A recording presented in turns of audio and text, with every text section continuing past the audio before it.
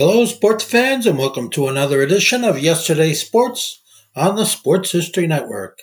And make sure to check out sportshistorynetwork.com/giveaways. I have two signed books I'm giving away.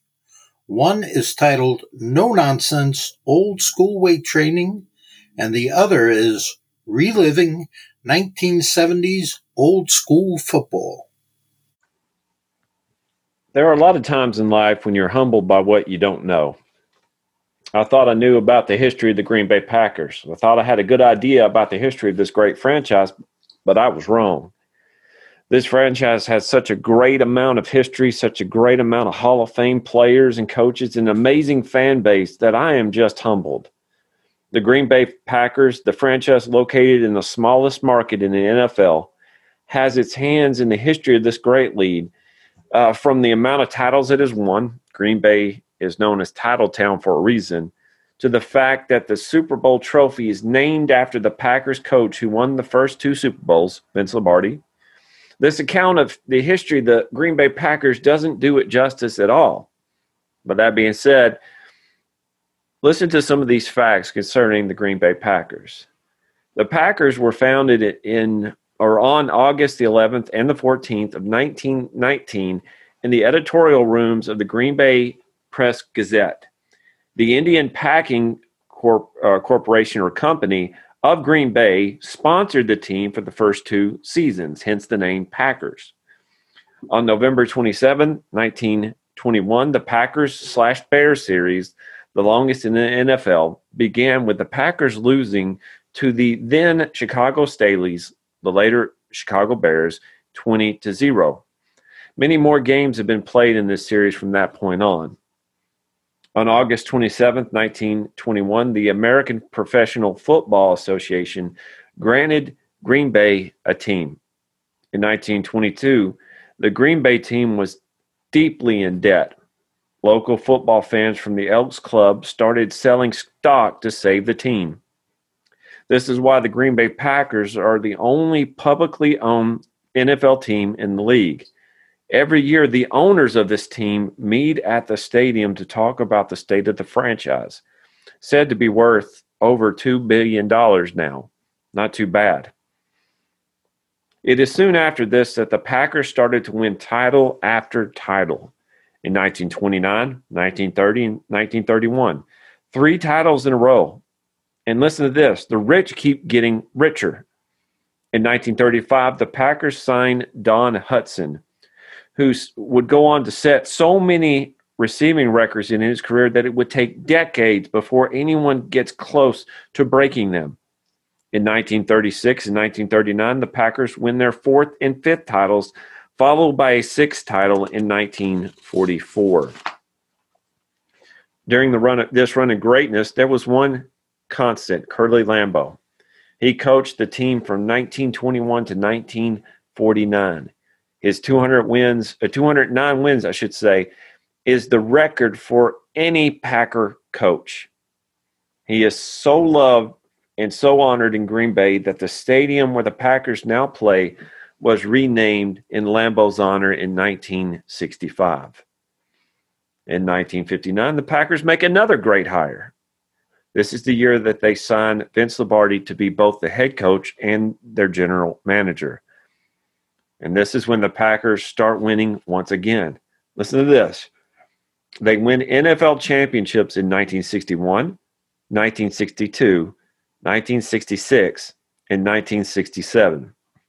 In 1967, the Packers beat the Cowboys in a game that is now known as the Ice Bowl. And if you ever watched any of the videos of this Ice Bowl, it was an incredible game. It was also during the time that the AFL, NFL started playing each other in what would become known as the Super Bowl. The Packers would win Super Bowl I and II. As a result, the Super Bowl trophy is now known as Lombardi's Trophy, named after the coach who won the first 2 Super Bowls. After Lombardi left the Packers, they went through a few years of mediocrity. That was until 3 great signings took place. In 1992, the Packers hire Mike Holmgren to be their head coach. Also in 1992, Ron Wolf, the GM for the Packers, traded a first-round pick to the Atlanta Falcons for a guy named Brett Favre, and I think that was a pretty good trade. Then in 1993, the Packers signed the most sought-after free agent of that year, and maybe all time, the great late Reggie White. All these great moves came together in 1997 when the Packers beat the New England Patriots in Super Bowl 31, and they made it to Super Bowl 32, where they lost to the Denver Broncos. The Packers would make it back to the Super Bowl in 2011, where they would beat the Pittsburgh Steelers. They are constant threats to win the Super Bowl every year due to great player moves and constant great quarterback play. Fun fact, the Lambeau Leap was invented in 1993 by Leroy Butler in a game against the Raiders. The Packers boast 26 Hall of Famers with a record as of 2019 of 754 wins, 574 losses, and 38 ties in the regular season, and 35 wins and 23 losses in the playoffs. I'm excited about this week's guest, and I'll let him introduce himself in just a moment. In this interview, we will discuss why he loves the Packers, plus why the Packers are such a special team and so consistent over the past few years.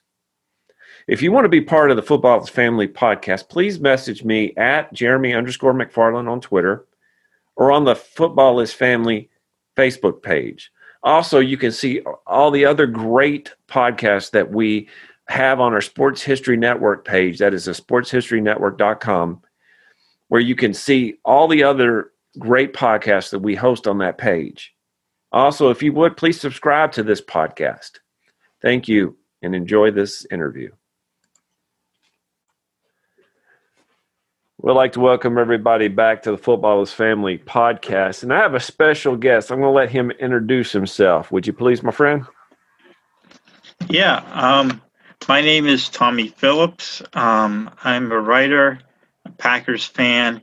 I have written several books. A couple of those have been taken down because I'm redoing them. But the main ones that are still available are Nifty 90s, the stories of an amazing decade in pro football history. It's all about the NFL in the 90s, 1990 to 1999. And then I have my sequel to it, or it's actually kind of a prequel, which is Great 80s, A Journey Through Another Amazing Decade. A Journey Through Another Exciting Decade in pro football history. There it is. Man, so many words. But that's on a book on the NFL in the 80s. So those are my main two books, and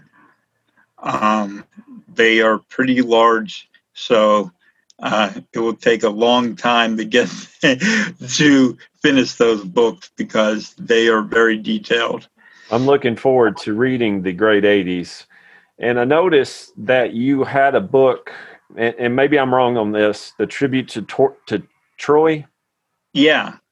Now that is one that I'm going to track down and get as well. I enjoy listening to the history of the USC Trojans.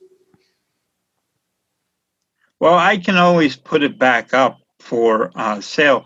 The reason why I had taken that down is I was thinking of trying to get it to a publisher, and I needed to make some changes in it if I wanted to try to get a publisher to pick it up. So that was what I was hoping to do, but certainly I can put that back up there. It hadn't sold very well, but it's got some pretty good pictures in it because I took a lot of pictures whenever I was out there in Los Angeles. Well, that is, that's the type of book I enjoy, the picture book. In fact, I like the ones that, when you open the page, the picture pops up. Mm-hmm. I tell my wife that if she gave me a list to make it pop up pictures, I can do it a lot better than if she gave me a list. But I'm here, and we could talk about other things, but I'm here for one in particular book. You wrote a book, Packers versus the 49ers. Am I correct? Yes. And there's a reason for that. If you're not seeing what I'm seeing, he's got a Green Bay Packers hat on, and I'm sure that anybody who's listening in Detroit or Chicago or Minnesota are probably cringing right now. Now, my question for you is why?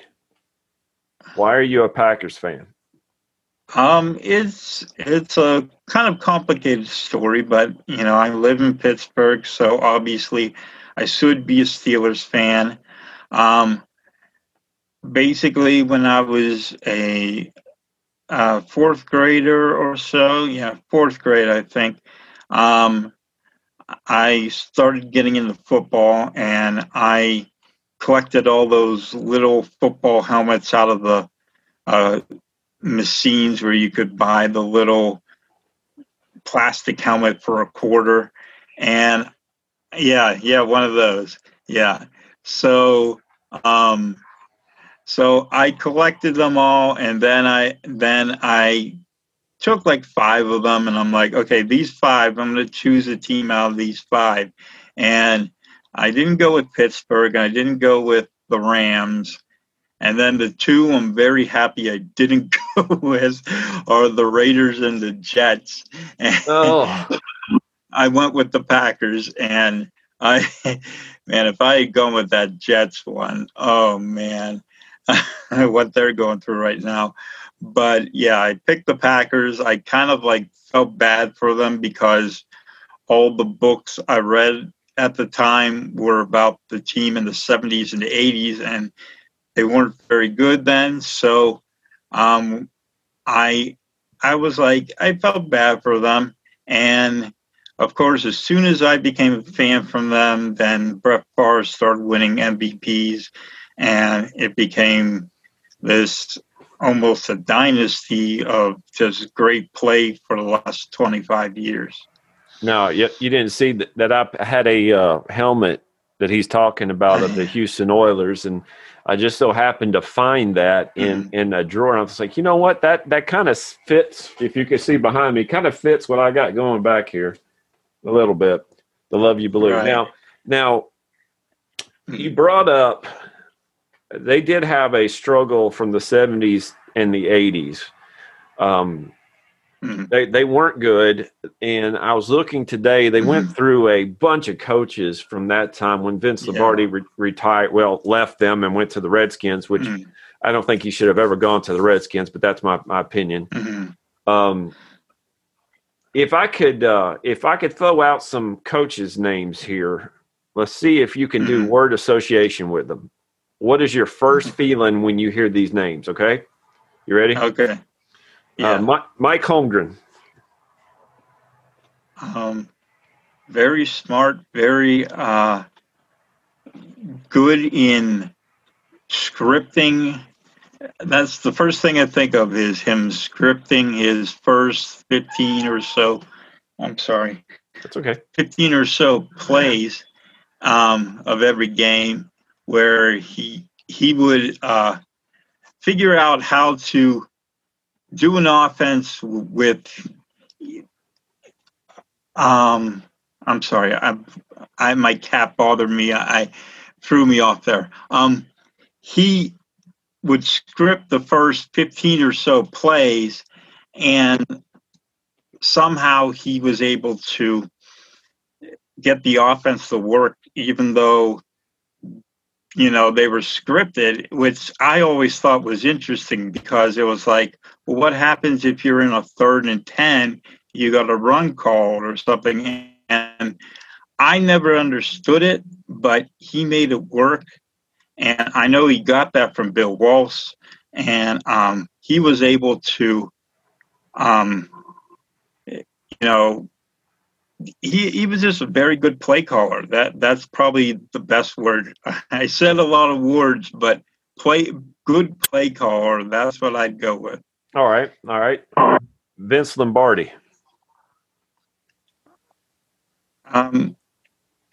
I'd say tough and brilliant and a great leader. I had the fortune of hearing some stories about Vince Lombardi. I went on this Packers cruise thing where old players told stories about him, and it was just an amazing man. I mean, he was he did so much more than just football for those players. So yeah, it's hard to put into words what he meant to Green Bay as a whole. Dan Devine. All I can think of is 1972. Whenever they won the division, I still haven't covered the 70s yet. I'm working on that, but yeah, that was the only good year was 72 of the 70s for the Packers. It was 70s and 80s. They had only 2 playoff appearances, only 1 division championship. That was in 72.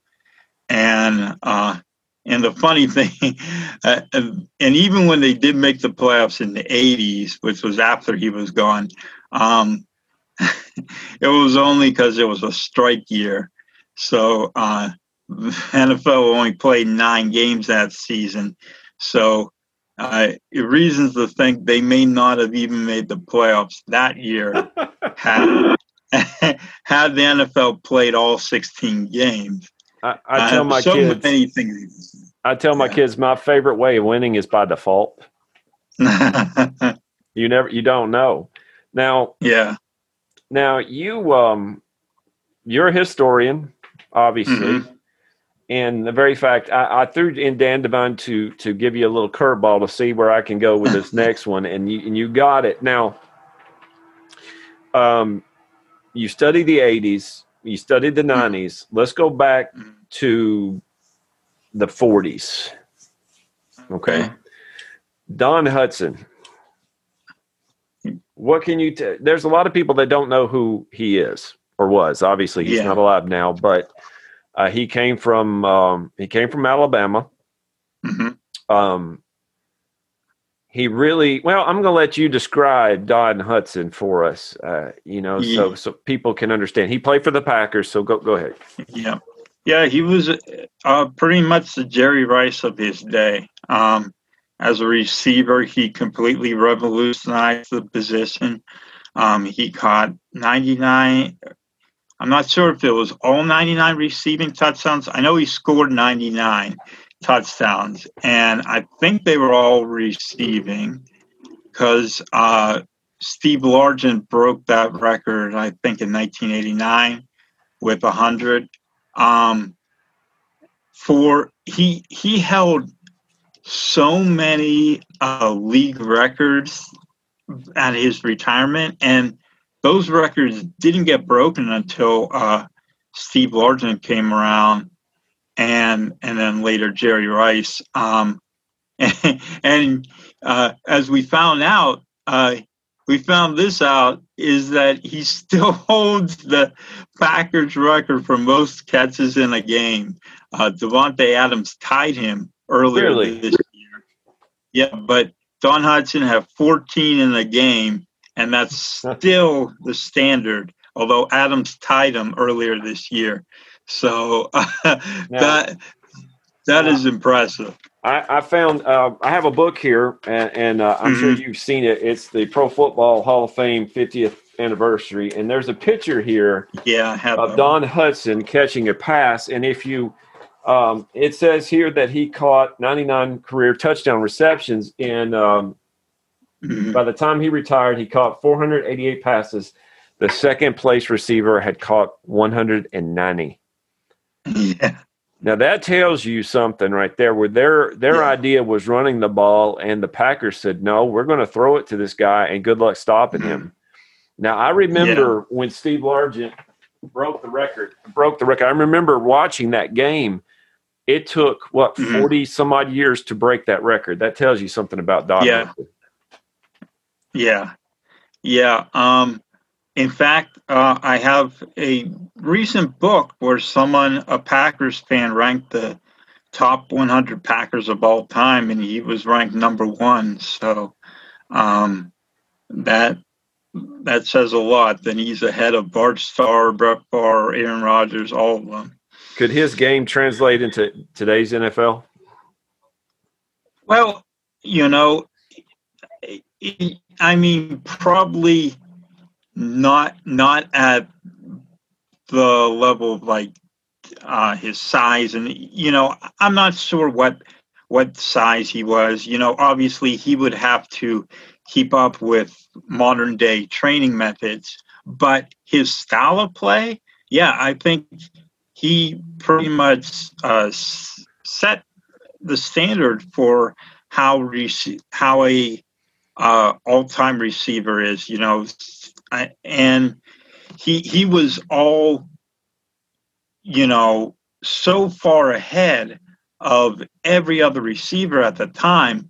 So in today's game, I think he fit right in there. Now, maybe he'd have to change his game plan because, you know, I haven't seen any games from the 40s, but back then they used to, whenever they pass along. And today's game, a lot of we see Drew Brees and Tom Brady do all the short passes, and they make their money doing that. But I could see him going downfield and catching 60-yard passes from Aaron Rodgers. So, yeah, I think he could make it in today's NFL if he was up to the training and that kind of stuff. Now you brought up Aaron Rodgers, and I'm going to have to ask you, Rodgers or Favre, which one would you start tomorrow? Oh, I thought this out a long time ago. I thought, okay, if I want one season, then I'm going to go with Brett Favre because I know it doesn't matter how big the hits he takes, he's going to go through. He's not going to get knocked out. But if I had one game to win, I would want Aaron Rodgers, and the Super Bowl that he won against the Steelers kind of proves that, because the Packers had absolutely no running game in that Super Bowl. In fact, I knew how the Super Bowl was going to go down because of their inactive list, because they made both of their fullbacks inactive. So I was like, okay, that means they're going to pass a lot in this game. Well, they had maybe one good run the entire game. It was all up to Rodgers. And so, Rodgers had to win that game on his own pretty much, because he didn't have a running game and he was going up against a great Steelers offense. So, yeah, if you give me one game to win that I need to win, I take Rodgers. Now, that is what we call the political answer. You straddled the fence, and hey, but the funny thing is, I agree with you. I agree with you completely. Yeah. I would not start Brett Favre if my life depended on it, but if I had a season, Favre would be the guy. Yeah. He would be. And it still doesn't look right for me to think of him in a purple uniform. Yeah. But, that's just my opinion. But anyway, now we're talking about Favre and we're talking about Rodgers. We talked about Vince Lombardi. If you had you have this big slab of granite, okay? And you had somebody who knew how to carve that granite into faces. And you can make your own Mount Rushmore, Mount Phillips, okay? Who would be the 4 Packers you would put up there? It could be players or anything like that. Yeah. Well, I think you have to go with the founder, Curly Lambeau. You have to go with Vince Lombardi as coach. I would go with Bart Starr as quarterback. And oh man, the last one, there's just so many choices. I would have to go with Don Mikowski.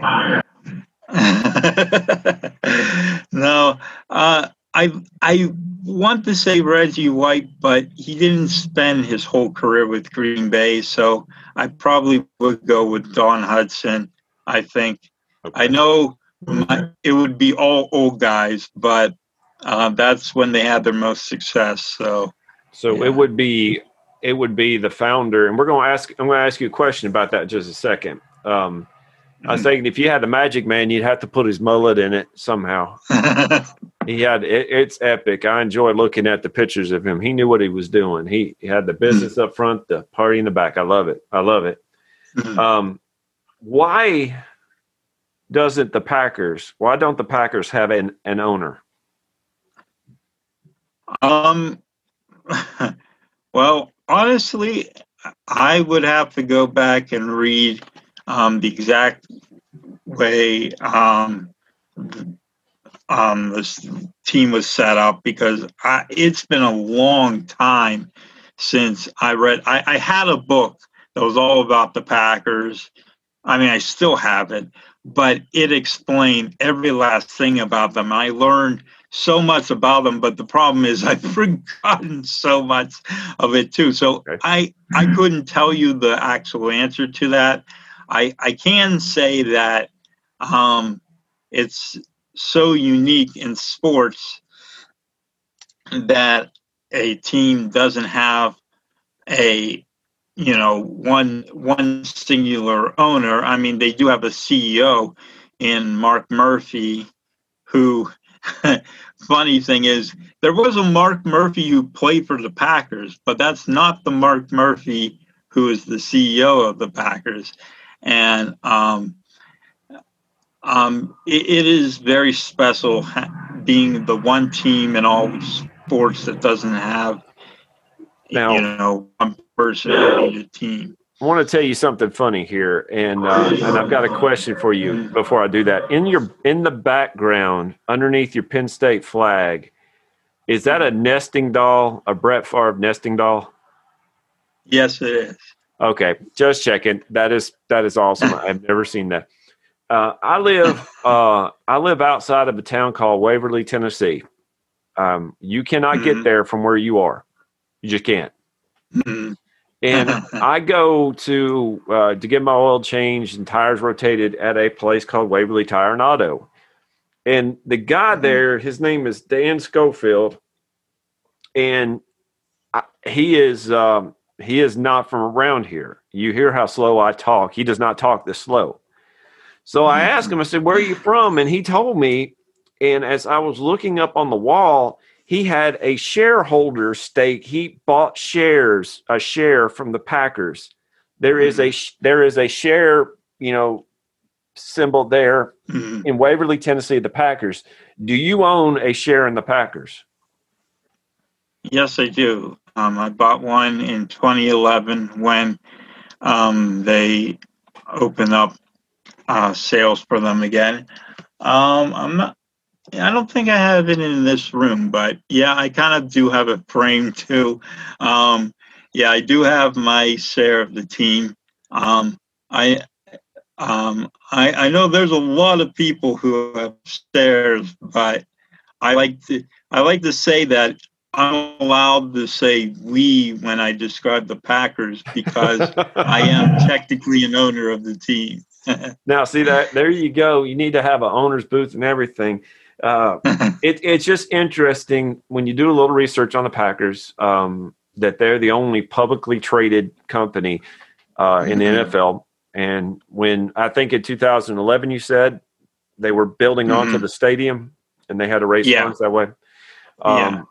It is if I remember correctly, Lambeau Field is the oldest stadium in the NFL. Actually, Soldier Field is. Okay, Soldier Field. Soldier Field is older, but it doesn't look anything like what it was. Okay. There's something about that stadium. My friend went up there and watched the Titans play, and he said that stadium just has a feel about it. Mm-hmm. And Yeah. I got to go to Lambeau Field in 2015. It was my first trip up there. Uh, yeah, and I got to take a tour of it and everything. It's just an amazing experience. I'd recommend it to most people, but I wouldn't recommend it to my Steelers friends because I know I know that wouldn't turn out well. But I do wish I had seen the stadium back the way it was in the '90s. Because way it was in the '90s, it was a classic bowl, yes, and you could see you could see out the stadium.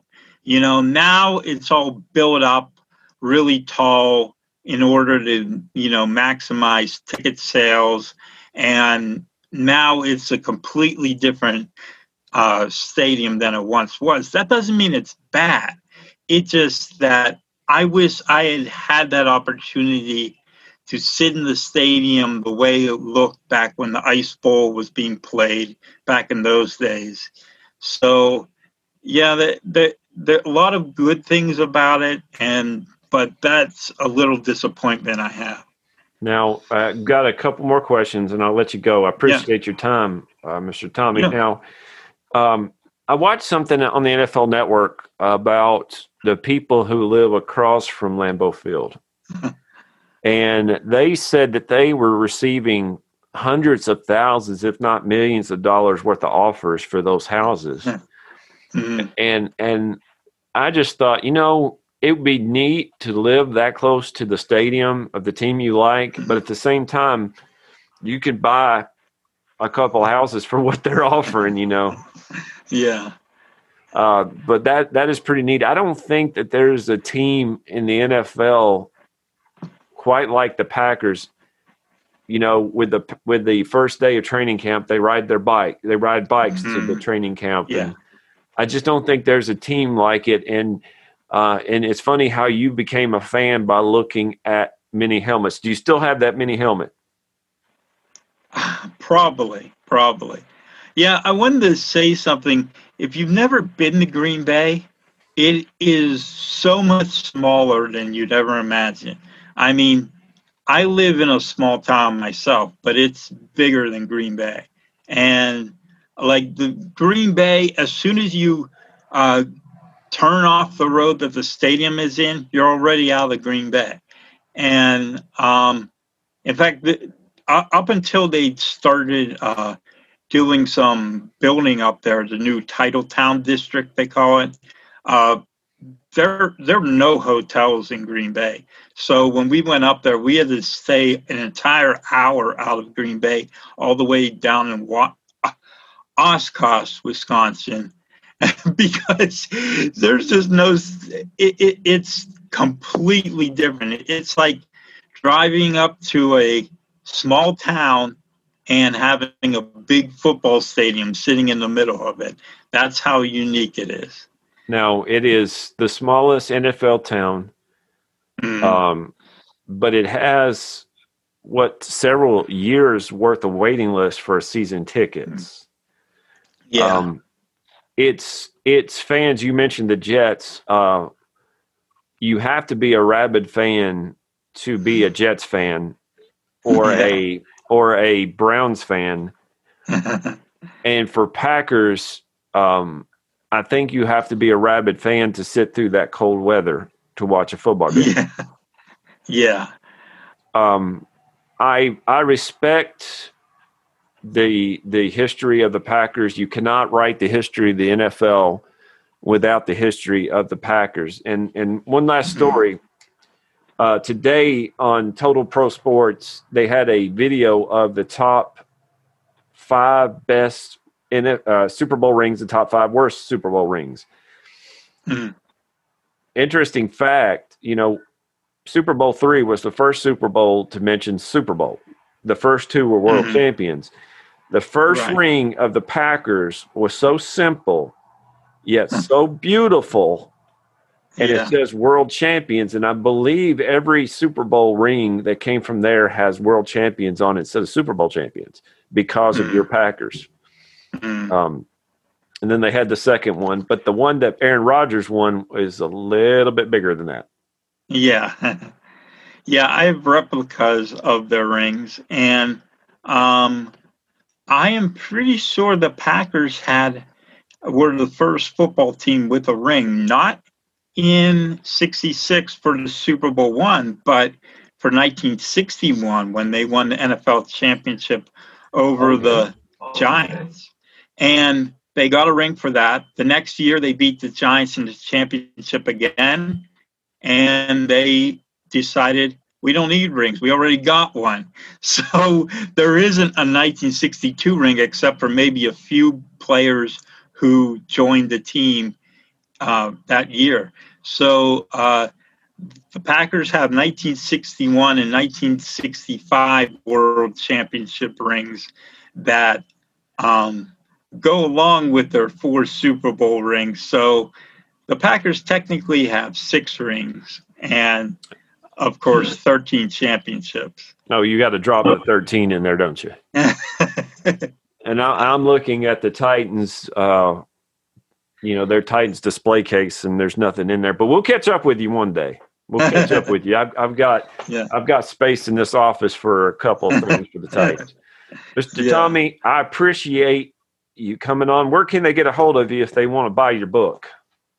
Go to TommyAPhillips.com, or other ways of getting there are nifty90s.com or great80s.com. Those will all lead you to the same place, and you can find my books there, and you can contact me there.